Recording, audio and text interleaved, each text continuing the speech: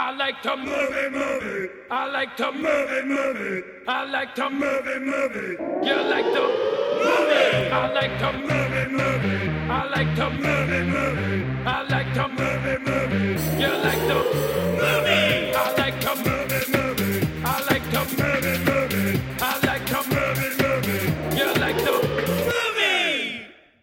Bone Tomahawk, my little flute benders, and welcome to I Like to Movie, the podcast about movies. My name is Garrett Smith. My name is Dan Scully. And today we are joined by two very special guests that I'm going to have introduce themselves in a moment, but they are the writers of Summer of '84, which we did an episode on, 5 episodes ago now with our friend Rosalie Kicks. So Matt Leslie, Stephen J. Smith, why don't you guys introduce yourselves to our audience? Cool. Yeah. So this is Matt. I don't know. What do you guys want for intros? I mean, just like quick backstory or? Oh, no, just, I guess say hello. And, I guess if you want to, we honestly, a lot of times what we do off the top is just plug ourselves. Yeah. So that, that way people don't tune out before you get to do that. And then, yeah, we can hit backstories and that kind of stuff. We can keep it casual. All right, cool. So I've already nailed it. Yeah, you're in. You're good. All right. Exactly. So that's Matt. Excellent. And this is Stephen J. Smith. Hi, Stephen. So we were talking to you guys just before we started recording. We got Matt is calling in here from LA, and Steve, you're in Wisconsin. I am just outside Milwaukee, frozen Milwaukee. Yeah. We just finally hit the cold part of the year here. We did. Question for you about Milwaukee. I just have to know this. Do it. Is Milwaukee's best actually Milwaukee's best? Or is that just something they say to try and impress me? Milwaukee's best is Milwaukee's best if you're from Milwaukee. But if you're outside of Milwaukee, I think there are other things that I would say are better. So fair enough. Yep. Fair enough. Oh, good. I'm sorry if I'm doing the math. That means Milwaukee's best is the only beer available in Milwaukee. It is the local favorite in Milwaukee. So Right, fair. Okay, understood. I wasn't sure if they were just like tooting their horn like Pabst Blue Ribbon when they invented a ribbon and then awarded it to themselves. It feels cheap. Yeah, well, Pabst is in the area as well. We had the Pabst Mansion here and all of that kind of thing. So, Pabst is a big part of Milwaukee. Yeah, we love our beer here, our beer and our cheese. So it's true. The rumors are true. Oh, right on. I really do want to go to Milwaukee for many reasons, but beer and cheese are like in the top 5. So right on. Definitely. Yeah, it was really cool. I had never been either, and Steve got us both on a panel for the Milwaukee Film Festival. So I got to fly out there for a long weekend, and the weather was beautiful. Downtown was great. It was a really cool thing to be a part of. And actually, Steve, what was the name of that hotel that's haunted that has a really awful name? It's called the Pfister, spelled with a P and an F. Yeah. And I was right next to that, and every time I walked by, I turned into a giggling toddler. I was just like, every time I saw the sign, and apparently it's super haunted, so I was like, I got to stay at the Pfister next time. You do. Which I never thought I'd say, but that's amazing. Is it actually like literally Pfister, or is there one of those silent P's on the beginning? There is a silent P. Yep. Mm-hmm. Oh, there you go. I just saw the new I just saw the new Jay and Silent Bob movie last night, and Pfister definitely sounds like a business that would exist in the world of Jay and Silent Bob. Come on. So before we got started, you talked about how you met in Los Angeles. Tell us the story about how you guys came together as writers here. Yeah. Sure. Yeah. Okay. So I moved to LA after college, and I joined this writers group that was in the living room of this producer who had done a couple horror movies in the 90s. And it was one of those deals where you bring in 10 pages a week and then you go round robin and everybody reads it out loud so you can hear it. And then you give each other notes. And when I joined, Matt was also one of the newer guys in the group. And so we, liked each other's notes, liked each other's story sensibility. And then over time, people dropped out of the group as they got agents and stuff. And then Matt and I were kind of like the old guys in the group after a little while.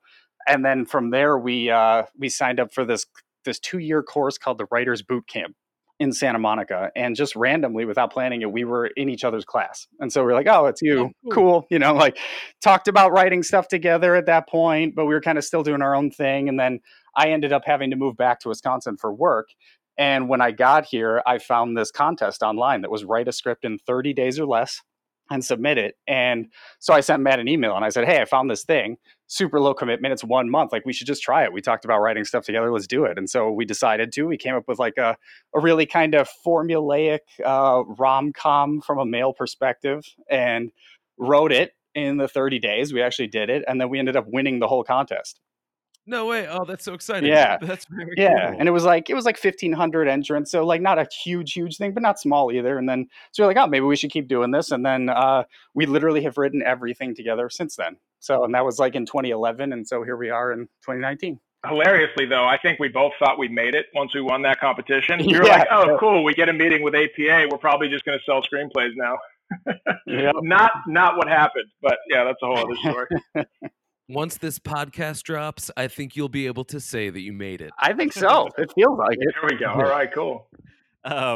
So well, what's interesting to me about that is like that's all stuff that like I hear about, and I'm always like, oh yeah, I wonder how beneficial those things are, like a writers meeting like that where you get together with people, or like entering a contest like that. And it's Mhm. like you guys are evidence that it's like, yeah, all those things are beneficial if you're like actually putting the work in and like putting yourself out there with them, you know? For sure. I think that's the key is like you have to do the work and you kind of have to go in like with, proper expectations of what it is, like you're workshopping your material. You're not going to sell it in the room to 10 other writers or that kind, like you're there to work on your craft and get better, Yep. Yeah. And That's so cool. are you writing long distance from one another? Yeah. How does that work? That sounds frustrating. No, it's actually been great. We've got a really good thing at this point. I mean, we've actually pretty seamlessly worked together from the jump. I think we have a very compatible temperament, and we sort of strip ego out of everything. Like if he's ever just like, dude, I don't think that's a good idea. Like I seriously take that into consideration and change what I'm, and vice versa. So, but in terms of how we work, it's like we do it over phone calls. We don't use Skype. We just use the phone. We'll just do marathon phone calls when we're breaking story. And then once we've got a treatment kind of broken out, we break it into 12 sequences. Most of our treatments are between 20 and 25 pages. And we'll write every other sequence. So I'll write all the evens, he'll write all the odds, or vice versa. And then we flip-flop and rewrite each other's pages. During this phase, we're not really on the phone. We're just sort of doing our thing, writing. Occasionally touching base to if we have questions or if there's anything we want to stray sort of from the treatment at all. And then once we're done writing like a rough draft based on that treatment, then we get back on the phone, and that's like, again, marathon phone calls where we sort of go over the draft that we have, fixing it page by page together. That way it reads like one cohesive voice, because obviously when you have two of us, the most important thing, apart from it being good, is that it sounds like one person wrote it versus two different people. So That's but it's been working out great. That That's kind of just blew my fascinating. mind a little bit. Yeah. Do you mind if I ask some like really nitty gritty questions about that process? Because I'm For sure. fascinated by that. Go for it. So 12. You said 12 sequences. Where Yeah. where does that number come from? Like what is there a reason for that? How are you deciding that it's 12 ahead of time? I'm just fascinated by this. That's such precise math. Yeah, it's kind of like a modified version of something we learned in that writers boot camp program that Okay. I learned. So they break things up into 12 sequences of like to help you out with you. A lot of writers get stuck in the second act. Like, where do I go? And the second act is like, 60 pages of a 120 page script. So it's a lot of stuff to cover. Yeah. So they break it up and they say like, well, in this sequence, this should happen. This sequence, that should happen. Mm-hmm. And so we kind of we modified that a little bit. Like, we don't follow exactly what they do, but we liked the math of that, and it worked out really well. So it's basically like in a 120 page script, which Yep. if you guys aren't familiar, a script is like a minute of movie per page of Yeah. screenplay. So it works out to about like 10 pages, and so it's a perfect little like sequence that you can do and then jump around. And so we just picked up that tool and ran with it, and it works love out great that. for us. I love that. That's like that. I heard Dimitri Martin say once, I think, that he turns everything into games because that's Mhm. like what helps him accomplish things, is to break them down into like, here's my next game is to get my laundry done in 30 minutes. You know what I mean? Like and Yep. giving it rules and giving it like a goal and an end point helps him just like accomplish tasks. You guys have all For sure. collectively improved my life. 'Cause that's how I'm going to do my chores now, Garrett. So thank you for that. Yeah. Yeah.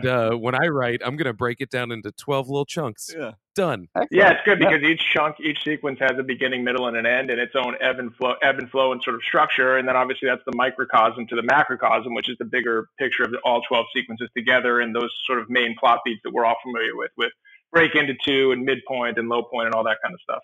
Yeah, and there's Yeah. enough pieces that you can like fuck with the formula of just 3 acts, blah blah blah. With all those pieces in there, you can kind of be playful with the structure. I like that. Yep. Right. It's Yep. also interesting because typically Matt will do the odds and I'll do the evens, which means he's really good at starting movies now, and I'm pretty good at ending movies now. And when we talk to people in person, I find that that's how it usually works too. Matt will start talking and I'll finish the thought. It's pretty funny. And actually, to that end, one of the things that I know people over and over again have said about Summer of '84 that they love is the final sequence in the movie where Mr. Mackey has that monologue where he sort of like levels the main character Davy. Like, dude, Steve wrote that whole thing, and I remember I didn't even touch it because it was so good. When he finished it, I was like, I don't want to touch any of this. This is like I was just like, I have goosebumps reading it.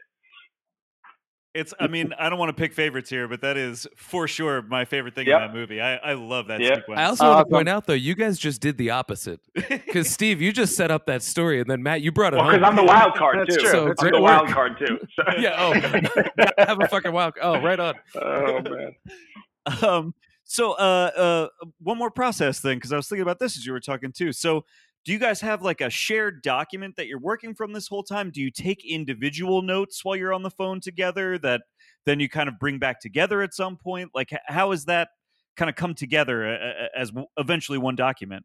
Well, yeah. So we use Google Docs. Okay. So we sort of, I don't know if Steve has a separate thing where he creates his own notes and stuff. I don't. I kind of just put all my thoughts in the Google Doc, and then we kind of note it up too. So, like we'll put like our treatment and the character breakdowns and everything like that, and we'll build it out in the Google Doc. And then, I'll add notes and Steve will add notes. So I'm assuming, Steve, you just do the same thing, right? Like you don't have a separate, are you keeping things from me, Steve? No. I mean, sometimes, but usually not. Yeah. Steve's writing secret movies in the background. Yeah. He's just killing it and making all kinds of money and unbelievable. Yeah. Spring of '85 is actually almost done. I just don't know about it yet. Yeah. Oh man. But yeah, so that's kind of how we work. And then in terms of when we actually write the script, because we have to be able to collaborate in real time, we use something called Writer Duet, which allows us, it's basically just like a Google Doc, but with screenplay formatting. And it's been a really useful tool for us because Final Draft, as much as we would love to use Final Draft just because it's like industry standard, their collaborating software is so bad. Like, That's not to talk smack because, yeah, dude, like it's turn-based. So like, and it also doesn't sync online. So like, I can't work, like if Steve creates it, I can't work on it when Steve's not in there with me and vice versa. And like, you got to save offline. So you could like lose like different drafts and stuff. So what's great about Writer Duet is it's backing up constantly to their servers. It's all in real time. It's great. It's been incredibly useful tool for us. It saves us so much time. I've never heard of that before. That's so cool. Yeah, and we both still have the day job thing going too. So it really helps to have sort of like an online based program because it's like, we'll get a note or we'll have a thought or something and we'll email each other and be like, hey, can you check this out for a second? You just pop open the doc, you look at it, you make any changes and you close it. And it's great. Like you don't need the actual software on the desktop or anything. Yeah, we're both day jobbers too. So what about that part of your process? Like, where are you guys squeezing in the time to write a screenplay, like in your your day-to-day life? It's well, I won't speak for Matt because Matt's in a little bit of different situation, but I have the 9 to 6 thing going on. So, and then I have 2 little kids too. So basically I do the 9 to 6 thing. I come home, I do the family time, I get the kids to bed. And then at about 10 PM my time is when, it becomes screenplay time. And then I'm up until 2:30, 3 o'clock every night, basically. Yeah. Either on the phone with Matt or writing, one or the other. It's crazy for him. I don't know how he does it. Thank you so much for making time for our show. Jesus. Incredible. That is ridiculous. I mean, so Dan and I both used to do stand-up comedy, and I basically had to stop because I couldn't keep doing things until 2 a.m. every night anymore. Mm-hmm. I had to start sleeping. There's a reason why successful comics kind of all look the same. Yeah. And it's because they did the same thing to their body. Yeah, I'm with you.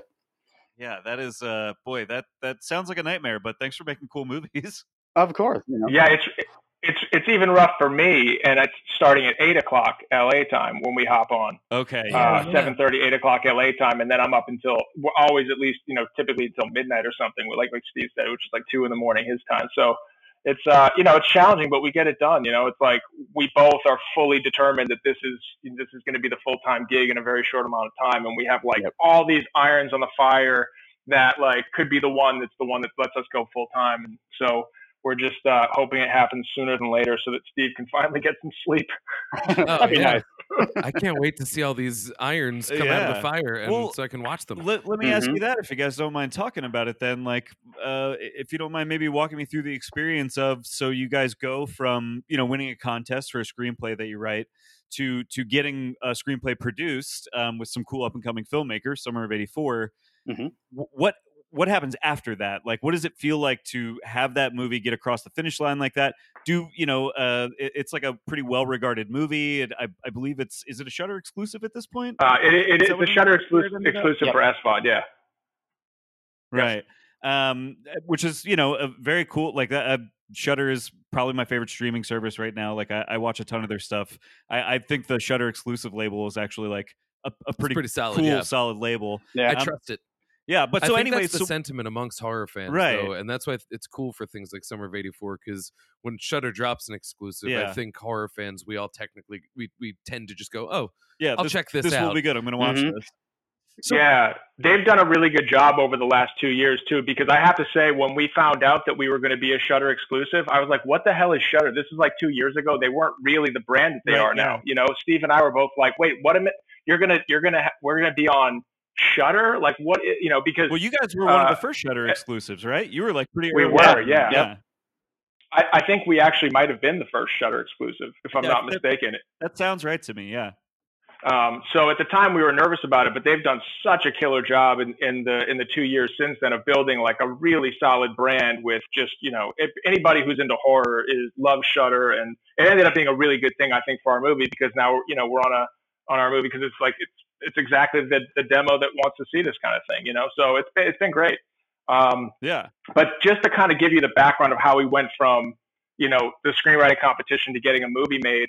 We both want to be empowered writers. I think one of the worst things about being a writer is there's a sort of impotence you feel, because you can write something and then you have to wait for people to do things on your behalf. And we're both like hustlers. We don't want to just like wait and let things sort of unfurl in their own due time. We want to make things happen. So at the time I was living in LA, and I went and got a job working for a producer named Matt Alvarez. Matt produced like the Ride Along movies and all basically was Ice Cube's producing partner. So I went and worked for Matt. I was his assistant for a year, and then I became his development executive for a couple of years, and worked on the movie Straight Outta Compton. Did really heavy development on Straight Outta Compton with like, Dr. Dre and Cube and all those guys, which was surreal, and got to work with this guy, Scott Bernstein, who was the EVP of production at Universal Pictures.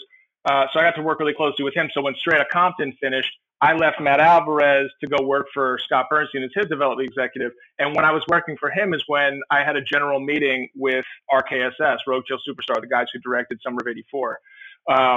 And it was kind of like one of those moments where I had seen the trailer for Turbo Kid, and I could tell that they really got the sensibility of nostalgia and sort of like tapping into a bygone era as a way to evoke emotion in the audience. Because Turbo Kid, I had only seen the trailer at that point, but the trailer was like so evocative of that kind of sentiment, and it was really cool. And so anyway, when I met with them, I had told Steve, I'm like, I think I'm going to pitch them Summer of '84 if the meeting goes well, which I normally wouldn't do because that was a personal project, and that's not exactly like something that's sort of normal to do.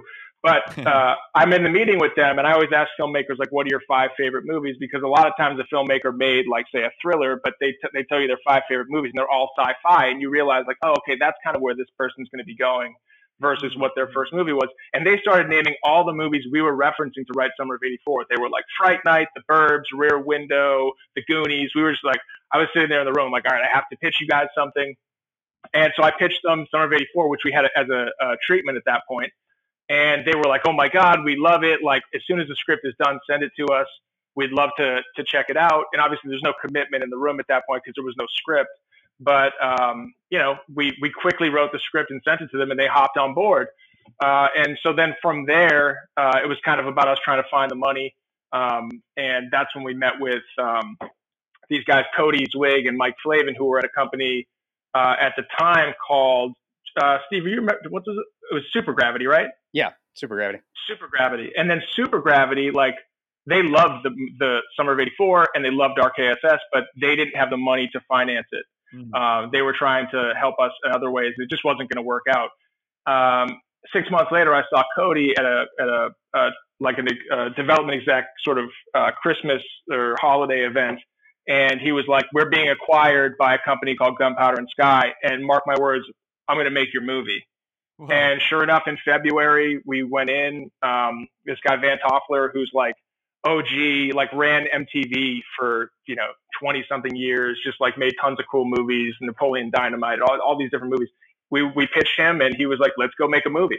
So it just kind of like the stars kind of aligned in a really nice way. In addition to like the hustling that we were trying to do with it, and and then we got to go make our movie. You ended up in the right meeting, and then it sounds like it just snowballed, which is wild. And for you to be able to to call your shot, to know that was the right meeting, to be sitting there and be like, "This is the meeting. This is when I bring this up." That's a cinematic moment in and of itself, where the inspiration hits you. And I'm gonna pitch. I'm gonna pitch my movie. It was definitely pretty cool. It was cool. Yeah, I pictured you as Matt Damon doing that. That's what happened. That's very cool. So let's talk about that, because you guys, we got you in here today to talk about The Burbs, which I'm very excited to talk to you guys about, because it is a big influence on your movie Summer of '84. Which I'll guess I'll be upfront about this. I had seen The Burbs, it turns out, I think as a kid, like on Comedy Central, but spent most of my life thinking I'd never seen The Burbs because I didn't remember anything about it. Correction, it was on TBS. Okay, there you go. Yes, that sounds right. Always on TBS, because that's how I had seen The Burbs for most of my life. That might be it. But so I watched it this week so that we could talk about it, and I was like, oh yeah, I've definitely seen this movie. Like I remembered so much about that movie as I was sitting watching it. And it was very interesting to be coming off the heels of watching your movie Summer of '84 to then watch The Burbs, thinking I hadn't really seen it, and being like, oh yeah, I'm seeing all these stars align now. It's like, hey, I got it. It was very interesting. The Burbs was great. Yeah, it's. I think it's probably, and I won't speak for Steve, but I know Steve likes the movie. But for me, I think it may be the movie I've seen the most ever. Oh wow! And I don't know what it is, but this movie, it speaks to my soul in some weird way for some reason. Like I grew up watching it. It came out in '89, and I remember watching it even back then. And I think it's because I kind of grew up, and Steve also kind of did in a neighborhood in the suburbs. It's very similar, and we both kind of had this thing where we had weird neighbors that we were like, they've got to be killing people in there. Like, I don't ever see this guy, like where, what's going on. And, it sort of makes your mind go kind of wild. And, there's just something about that theme of like, what's really going on behind closed doors, and sort of patting Steve on the back one more time. He wrote this one line in Summer of '84 that I think is my favorite line in the movie, where he, Davy's parents are sort of talking about the neighbors, and then Davy's father goes, "Well, that's why they invented curtains, hon." Because it's like you don't really know what's happening with people. You think you know them, and you don't. And I think that's what I love about The Burbs too, is like these people move in, and the whole neighborhood is just like, oh my God, these people have to be killing people. And of course, then it kind of goes from there in a really fun way. But I just love that movie. Yeah, and I love how it sort of it reveals the demented nature of the people who thought they were normal as well. Right. Yeah, because their reaction to that situation is so over the top that by the end it's like, oh, these people are monsters, and they're not killing people, but they're very close. Yeah, Tom Hanks has that great monologue at the end of it, where he's yelling at Art, and he's just like, the monsters aren't them, it's us. We're those guys. Yeah. It's amazing. Yeah, it's so true. Yeah, I like. I'm a pretty big Joe Dante fan. I like his movies quite a bit, and the thing that is like so funny about his movies to me that all the other ones have is like they're zany. Yeah, they are like he did eventually get to make his like Looney Tunes movie, but you can see that that's like what he wanted to make his entire career. All of his movies have this like kind of Looney Tunes nature to them. Oh, for sure. Yep. Like when they find the bone under the fence, and it's like that zooming in and out, and they're screaming. Like, I think if I watched that movie today, if it came out today and I watched it for the first time, I'd be like, "What is this movie?" Like, I don't, there's a nostalgia hook for me. But I think if I watched it as an adult for the first time, I'd be like, "This is not good." But it's like it's just worked for when it came out. I understand that, like, despite it being a financial success when it came out, it was like not necessarily well loved. For sure. Yeah, I think if you ask most people, they haven't seen it. And so now it's it's grown in esteem.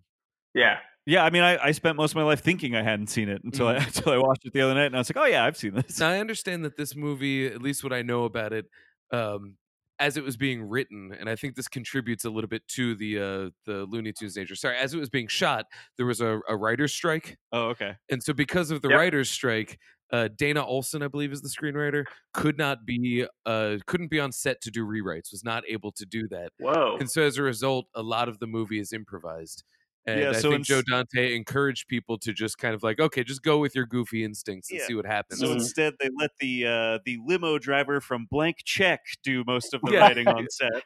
Well, they did employ him as an actor. He plays an extra somewhere, Mhm. and that way he could be on set and sort of contribute no, without the, doing the thing. The neighbor character, I don't know that actor's name. But the main neighbor character, Walter? The guy's name's Art Weingartner in the Yeah, movie. Like yeah. Art. his name's Dick Dukeman. Yes, Dick Dukeman. He plays the limo driver that the little kid hires in Blank Check. Oh, That's like amazing. That's what I know him from most. he's kind of everywhere though. Like he Yeah. was, I know he was, what's her name's? Oh, he was in Scary Movie as Cindy's dad. I believe he he's was. also, he was like one I of those- believe, in Die Hard. He's the guy that has to cut the power lines. Mhm. He is the guy Yep. that has to cut the power lines, and I believe he cuts the power lines in In this the movie as Burbs, well. he does. Yeah. It's very clear that guy is like doing most of his own. Like they're just letting him run. You know what I Yeah, mean? Through yeah. like most of that. Yeah. movie. Yeah, he steals so many scenes in the Yeah. Burbs. It's pretty amazing. And I understand too that him and Tom Hanks didn't actually really get along. Oh, Okay. no But way. he's so funny, and Tom Hanks is such a professional Yeah. that it's like, yeah, I mean, we're gonna do it. We're gonna make the Burbs. Yeah, Yeah, you'd yeah. never know. That's amazing. No.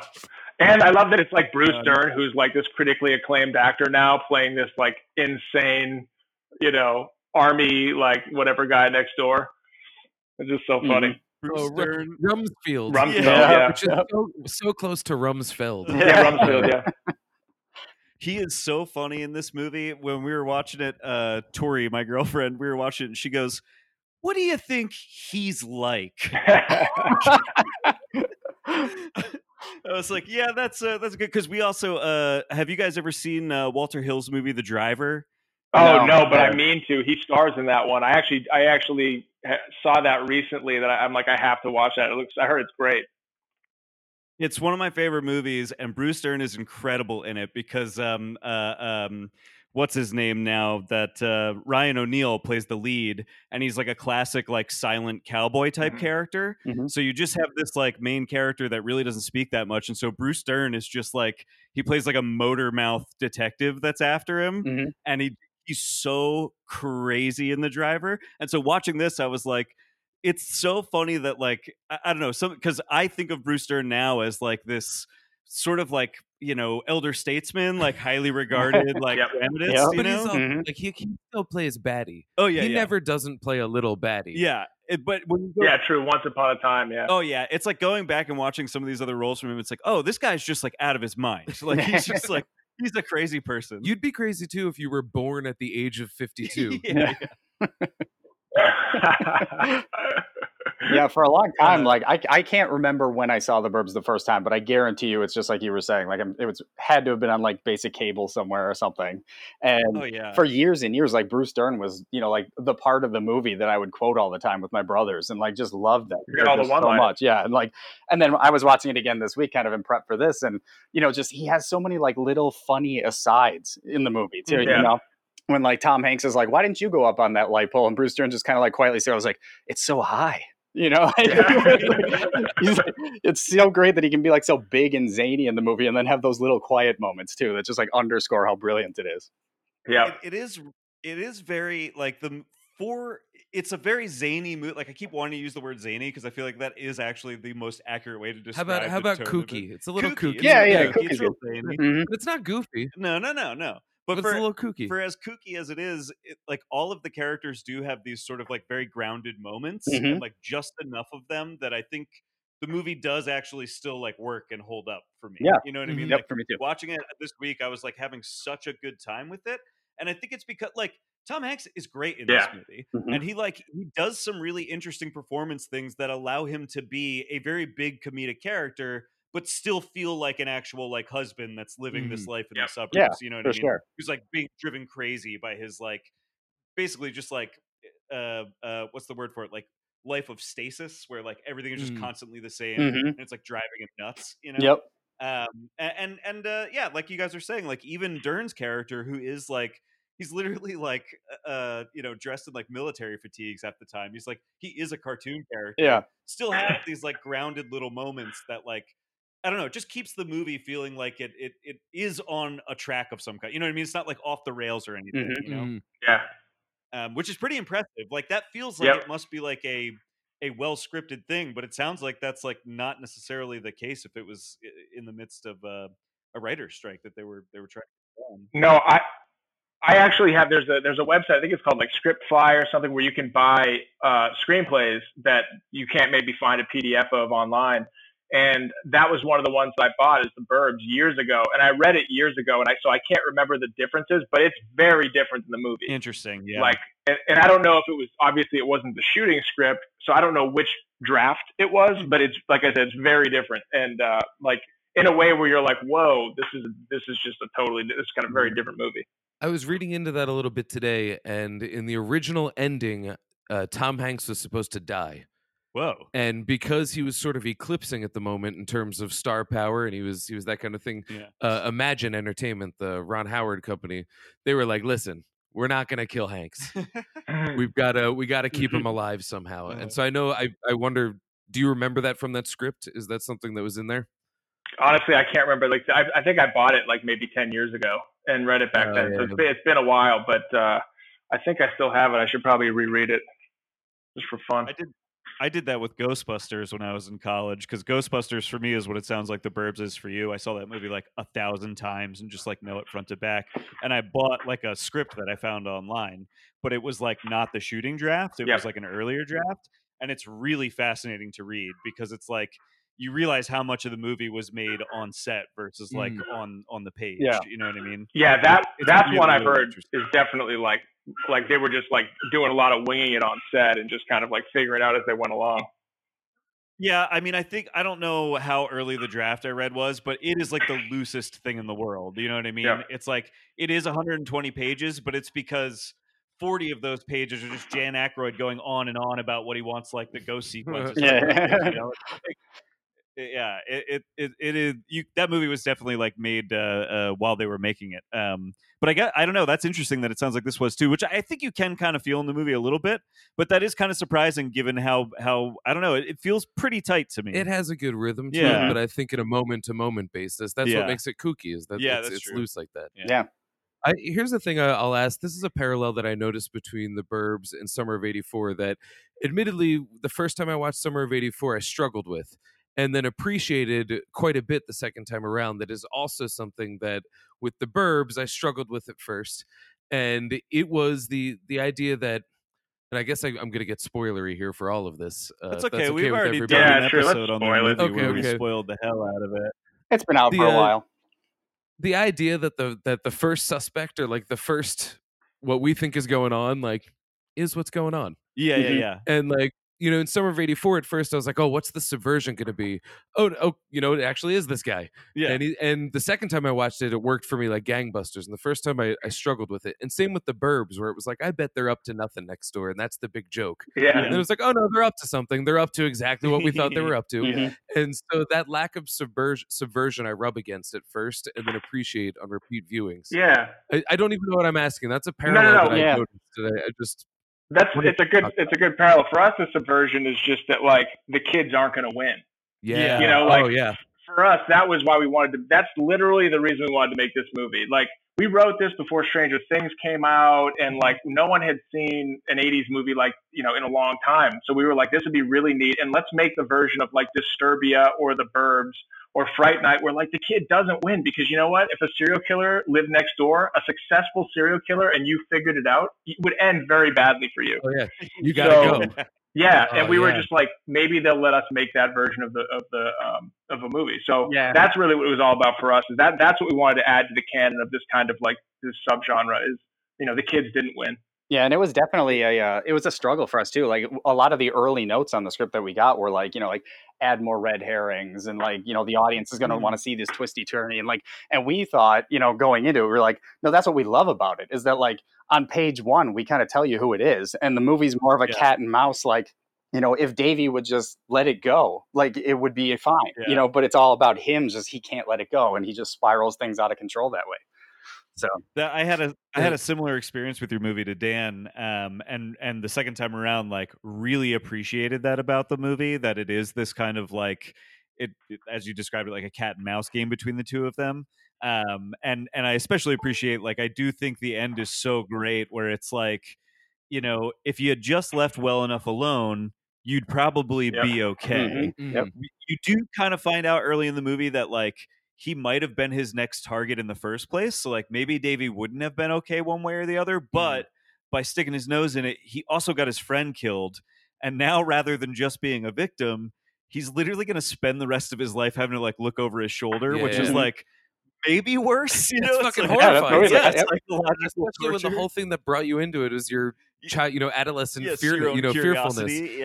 Yeah, the second time around, it definitely worked a lot better for me. And I always ask myself the question of like, is the movie that I'm asking for the one that I actually want? And when I started to think about the movie that has more red herrings and all of that, it ends up becoming a very plot-heavy movie that doesn't have the like resonance of character that ends up being what wins the day in Summer of '84 for me. Absolutely, yeah.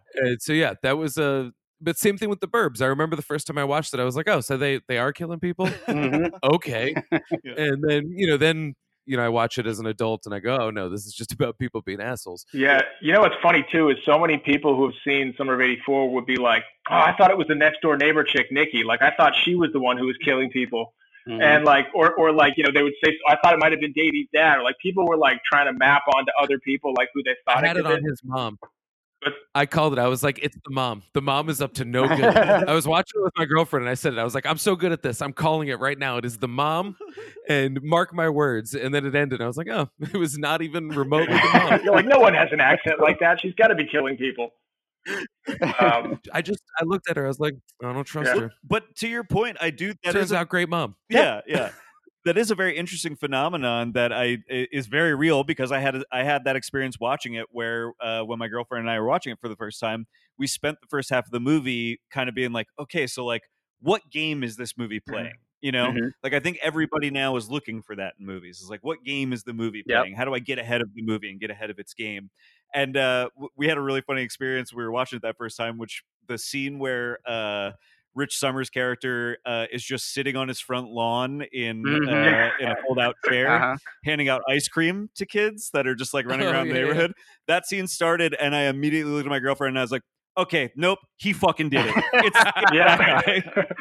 Well, actually, that's why we put that scene in there, honestly, because we were just like, let's just own it now and have it be just like it's like it's the bomb under the table that we know is there, but our main character just doesn't, and we're like, we're gonna watch him drive right into a train wreck, and like it's the tension that creates, the turn of the screw, as they say. Like we love those kind of movies. So glad that you guys picked up on that too. It was a fun scene. I love that, just the slow pan across the slow zoom across the courtyard or the cul-de-sac.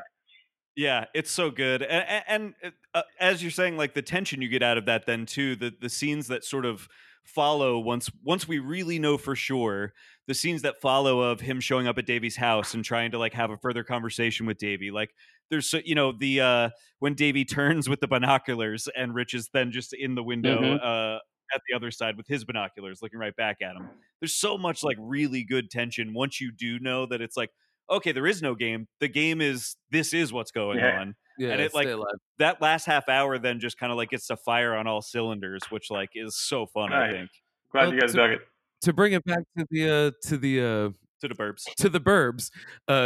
I think that's what resonated with me most this time was, exactly what we were saying earlier about Summer of '84 is Tom Hanks the whole time.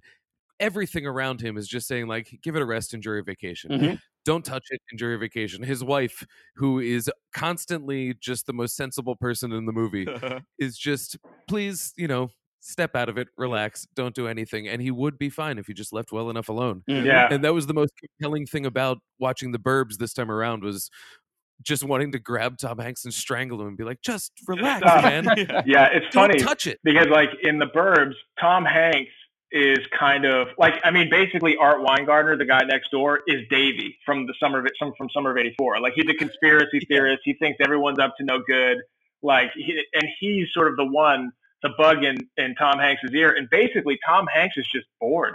Like, it's vacation, and he doesn't want to go to the lake where it's like his wife wants to go with his kid, and he's just bored. And then like this all ends up just like happening because he's just got nothing else to do, kind of, and Art's a bad influence. Yeah, I thought that was a very funny, like, because I also grew up in like a similar kind of suburb, and it's a very funny read on just like suburban life, which is just the sort of encroaching boredom and what that does to a person, and feeling like sort of isolated and secluded, but secluded with these other secluded people. You know what I mean? Like, One touch that I noticed this time that I hadn't noticed before, after they rough up Dick Miller, the trash man, and they're emptying out all the trash, that trash remains in the street for the rest of the movie. Oh, yeah. That is, Yep. That is, yep. I love it. The whole movie is like you watch the neighborhood just be destroyed by what they're doing, and that's like, I love that. It's such a Joe Dante touch. That's like a very much like his movies are all about like, we're going to stir a little bit of chaos, and then the rest of the movie is just like watching that chaos get worse and grow and sort of like destroy whatever setting we've sort of established. I like too that it just speaks to the static nature of the place, is that nobody thinks, oh, I should go pick up the trash that these idiots dump everywhere. They just think, well, the trash man comes every Tuesday, so if we just wait till Tuesday, the trash will go away. And it's right. The malaise of suburbia. Yeah. Mm-hmm. Yeah, it's amazing watching how, like, in the Bruce Dern's intro to the movie, he walks outside and steps in the dog crap, and that's like such a big thing. Like, there's like a little tiny pile of dog poop in my yard, and that's a giant thing. And by the end of the movie, 2 houses are on fire. One of them's been blown up. There's garbage all over the street. It's like they just destroyed the neighborhood. It's just how angry he is because of the dog shit. Like, it sets him off. It's like a through line for the whole movie with Walter and his dog shitting in his lawn. Yeah, he's got it so good that a dog shit is just a downward spiral. Yeah, it's that boredom. Interesting fact: Queenie the dog is Precious from The Silence of the Lambs. Oh, no way! That's amazing. Same dog. Yep, Queenie and Precious. I envy that dog's career. That dog is a bigger star that than we will ever do. Seriously, a little actor. I wish I could step in that dog shit. Yeah. One of the things that made me laugh hardest in the movie was like also just a very Joe Dante thing, was the I forget who does it first. Art might do it first, but when they walk up onto the porch of the sort of spooky house, and they literally fall through the porch. It happens again, like the next time they get up on the porch, to a different character, and both his feet fall through at the same time. It's just, holding the plate. I don't know. I think that is like such good physical humor, and like nice setup and knock it down. You know what I mean? Like, give it to me once and then give it to me again. Yeah. I love how, like, the first time they go too, it's like this awesome pace. Like, Art sticks his foot through the floor, and then they go to ring the doorbell, or like the doorbell doesn't work. Knock. Then they knock, and it turns the address to 666. Then they knock again, and the whole thing falls off and unleashes this rage of bees on them. It's amazing how, like, everything they do is another step. And when he opens the door, it's like, stay away. Oh yeah, it's an eternal doomsayer. Just please go away, go. When the guy opens the door too, there is the shadow of a noose in the background as well. Yeah. Really? I'm gonna have to watch closer. I didn't notice that. I didn't know that either. I saw. Yeah, there's I believe that there's a noose back there, and it's pretty clear. Amazing. That's so cool. Matt actually knows the actor Courtney Gaines a little bit. Oh, really? Yeah. It was kind of surreal. I met him at an event out here in LA, and then I was like, "Can I take you to coffee?" And he's like, "Yeah, man." And we ended up hanging out for coffee a couple times, and just a super good dude. That's really cool. Yeah. And honestly, like, his character is so funny in that movie. Like, and then him and Rumsfeld, like, I love at the end when he's like, "Where are you going, Pinocchio?" And he like goes and tackles him. So good. It is really good. I just like, I don't know, Joe Don. He's had such an interesting, weird career, and like, I feel like his movies, I don't know how to say this right, but like I don't know. I feel like they're sort of no. I guess this isn't true. I was gonna say some of them feel like they're getting lost. You know what I mean? But I Mhm. guess they still, Gremlins and stuff still definitely has like a big life now. Mhm. There's still some For stuff sure. hanging on. There's some screening Mhm. Matinee every once in a while. Yeah, And yeah, I think Matinee is sort of like a thesis on his career in Right, some type yeah. of cheesy Yeah. way. yeah, But he is very much that huckster. He has that yeah, he's a showman. yeah. I think Gremlins 2 shows it off Dude, I love most that of all movie. because he had a blank check and you can do whatever you want. We will not you have final cut. And so he just went completely bananas with it. Yeah, I Yep. think there's a little bit of that bananas nature in everything he does, but Yeah. The Burbs is a good version of that. it is. Yeah, I honestly like probably my only complaint about this movie is it's like you have Carrie Fisher in your movie and you don't give her anything to do. You know, That's true. Like, Yeah. I Yep. just- She doesn't do a lot. yeah, I do appreciate her as the voice of reason, though. for sure. Because Mhm. I do get the sense that they love one another, but he is, as you guys said, bored. Yeah, And but literally every situation, she is the most diplomatic, Yeah. democratic person about it. Let's do this, let's do that. yeah. Never pushy, just tries to take care of business, and I really like her as that, Yeah, Yeah. as the foil to the madness. I just like Yeah. knowing how funny she is. Oh, you know, could it's milk like, that for so much it's more like, humor, man, I without wish a she had, doubt, like, a little more to undoubtedly. do in this movie. But you I know? appreciate. Yeah. I think that she ends up doing a lot despite not being Yeah, given a lot to that's for do. sure. That would be the way I'd say it. For sure, yeah. Yeah. I do love that at the end of the movie when she drives back into the neighborhood to the chaos that's happened, and like her from there to the end of the movie, like she's just so accepting of it. You know, she's like, "Of course this happened." You know what I mean? Yep. Like my idiot husband and his idiot friends. You know, it's just so good, like how downplayed that is. Yeah. Yep. Yeah, I think we're basically at the 30-year anniversary of the movie too. By the way. oh, that's true. Yeah, 89, right? That's when it came out. Yeah. Oh no. Yeah, I think I remember there's a Blu-ray with some new stuff on it, like some like never before seen footage and stuff. I think. Yeah, you know what? I was reading a lot about this movie today, and there was a lot of talk of a lot of extra footage existing due to all of the cuts that had to be made. That's interesting. And I have a couple of them that I could knock off right here. I'll do it. Instead of bones in the trunk, Yeah. there is footage of dead cheerleaders in the trunk. Oh my Whoa. god. There's What? another one where apparently these didn't test well. Yeah. And the other one is the two trash men because they Oh. knew the secret. So Dick Miller and company were the bodies in the trunk. Well, I like that what they landed on was just like it can't be specific bodies. It just Yeah. has to be bodies, you know? Yeah, Mhm. and I like the specific bodies because Yeah. it makes the script feel tighter, but Yeah. the kookiness I think does require Yeah. the bones, where it's just got to be madness. Yeah. Yeah, I guess you Yeah. just I love that the entire trunk is full too. You know, like they talk about we killed the Naps, your next door neighbors. They're old people who didn't leave. And then when they open the trunk, there's like at least like 6 skulls. Yeah. In there. You know, like it's like just bodies and bodies. Yeah. It's amazing. Yeah, it's a month's work. Yeah. I another piece of trivia that I pulled out, which is interesting because I did the backlot tour where this was shot Oh yeah. when I visited LA, and we went to the neighborhood that was the neighborhood from Desperate Housewives, Hmm. and it's Mhm. this exact same neighborhood. And Walter's house in the movie is the one house that over the years has not been updated. And what I remember from the tour, the reason for that being is it's just an office. Oh yeah. There's Oh. there's a writer's room in that house, and there's an office in there because there was space. yeah. So Oh, that's cool. anytime that this cul-de-sac is used, they just it's built up, but just Walter's stays, house yeah. remains. That's It is kind I of kept thinking- interesting that they have all these bones in the trunk of their car, but they've got the furnace downstairs in their basement where they're like getting rid of bones. I wonder why they put the bones in the car. The movie's falling apart for me right now. I'm not a Yeah, fan, right? I'm just like it's just losing its. I actually have a good reason for that. It speaks to the madness. yeah. They're not burning bones to get rid of the evidence. They're burning bones because they Okay. like to fucking burn shit. Yeah. And so then There they're you like, go. "Let's put it in our trunk because we're crazy people." Yeah. Yeah. Mhm. Their whole furnace thing like sounds like a fucking spaceship is taking off every time they use it. Yeah. You know what I mean? Yeah. The most conspicuous furnace murderers that have ever lived. Yeah. Yeah, exactly. Yeah. That's probably why they got a trunk full of bones, is they can only do like a finger's worth of bones at a time with that crazy contraption. You know, what I though, mean? that's actually an interesting kind of gag in and of itself, is that they are the most suspicious and weirdest neighbors Oh, ever. yeah.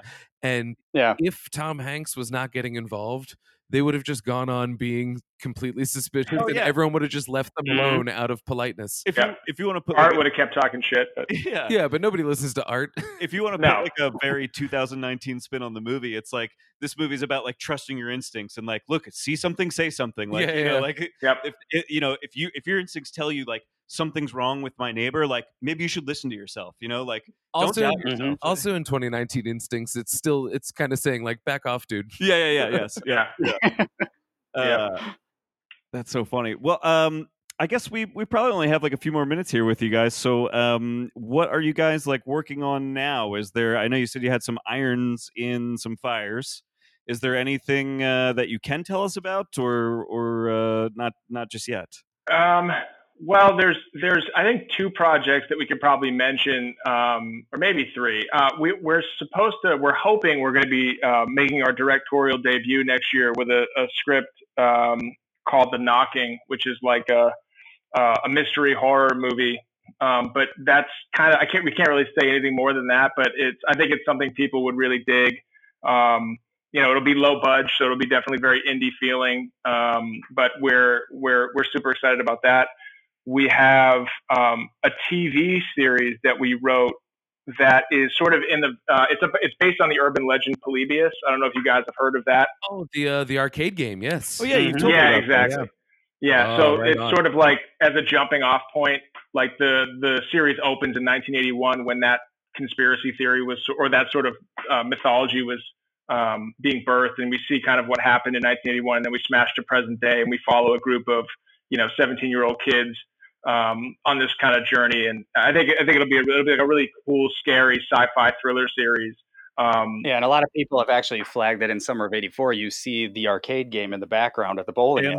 Dan pointed that out. This is why I know what it is, because Dan was like, "Yo, they made a really cool reference in that movie to this like fake arcade game thing." Yeah, that was not accidental. We were writing the TV pilot at the time, and Matt was kind of like, "Hey, we should throw this in," and so it's a little Easter egg for hopefully our TV project that comes out soon. That is very cool and sounds very cool. I did a deep dive for like 6 months into Polybius shit. I love digging into that kind of shit. Yeah, I'm so excited. It'll be a fun series for sure. And then hopefully that continues to roll forward. It's got some progress right now, so hopefully there's more to report soon. And then the only other one is a project that we're super excited about that we wrote called Angel of Dust, which this guy Sean Reddick is producing. He produced Get Out and Black Klansman, and RZA from the Wu-Tang Clan is directing it, and the Wu-Tang Clan are doing an original score, and it's kind of like a horror movie. It takes place kind of in the hood, present day. Really, I think it'll be a fun, scary like movie that I think people will really dig. So we'll see. Hopefully that one we think is going to be shooting early next year. So we shall see. Sold times 10. Holy hell, yeah! Listen, this is so exciting, guys. So we can never lose touch because these 3 things sound very incredible, and I need to know more about them and keep up with them through you guys, because that all sounds very exciting. That's awesome that you guys are hoping to direct your own movie too. That's very exciting. Yeah, cool jump for us. Yeah, that's really for sure. Steve, did I miss any projects? I mean, we have other things, but I don't know if we can talk about any of them yet. So three's pretty good problem to have. Nice. Yeah. Well, listen, gentlemen, thank you so much for being on the show here with us today. We really appreciate it. Yeah, thank you guys. Yeah, thank you. We're big fans of your movie, and we are very much going to look forward to these future projects, and would love to talk to you about them more. Like if as one of them is kind of like getting ready to come out and stuff, if you guys want to promote it or whatever, like please come back and talk to us and chat about it. That'd be amazing. That'd be great. Yeah, we're big fans of your podcast, so let's definitely stay in touch, and we'll talk again soon. Yeah. So where can people find you guys on the internet if that's a thing you want people to be able to do? Sure. On Twitter, I'm at the right SJ Smith, and write with a W, like a writer. And I'm at Matthew G. Leslie. And then we have a website also, smithandleslie.com, that we need to update a little bit, to be honest. But, it's there if you want to look for us. Cool. Very good. Yeah. Awesome. Well, thanks, gentlemen. Thank you guys so much. I think Dan and I will just kind of close it up here. So hopefully we'll get to talk to you guys again sometime soon. That sounds awesome. Good chatting, guys. Yeah. Great. Yeah. Thanks very much. So, my name is Garrett Smith. You know what? Let us plug our stuff. We're on like Twitter and Facebook and all that kind of stuff at I Like 2 Movie. It's numeric 2. You can email us, ilike2movie@gmail.com. Send us an email. Tell us about a movie you just saw. Tell us about a movie we should see. And you can find me on Twitter at Philadelphia. It's with an F. And cinema76.com is where I do most of my writing. At Dan Scully on everything, Twitter, Letterboxd, all that fun stuff. Cinema76.com, Findy.com just wrapped up my film festival coverage, so check that shit out. And yeah, that is it for me. Yeah. So we're gonna wrap this up. We're gonna do a little round robin thing here. You guys will pick it up. You just called it round robin like yeah. it's supermarket sweep. Okay. Yeah. My name is Garrett Smith, and I like to movie. My name is Dan Scully, and I like to movie. My name is Steve Smith, and I like to movie. I got it. And my name's Matt Wesley, and I like to movie. And we all know that you like to movie because we like to movie.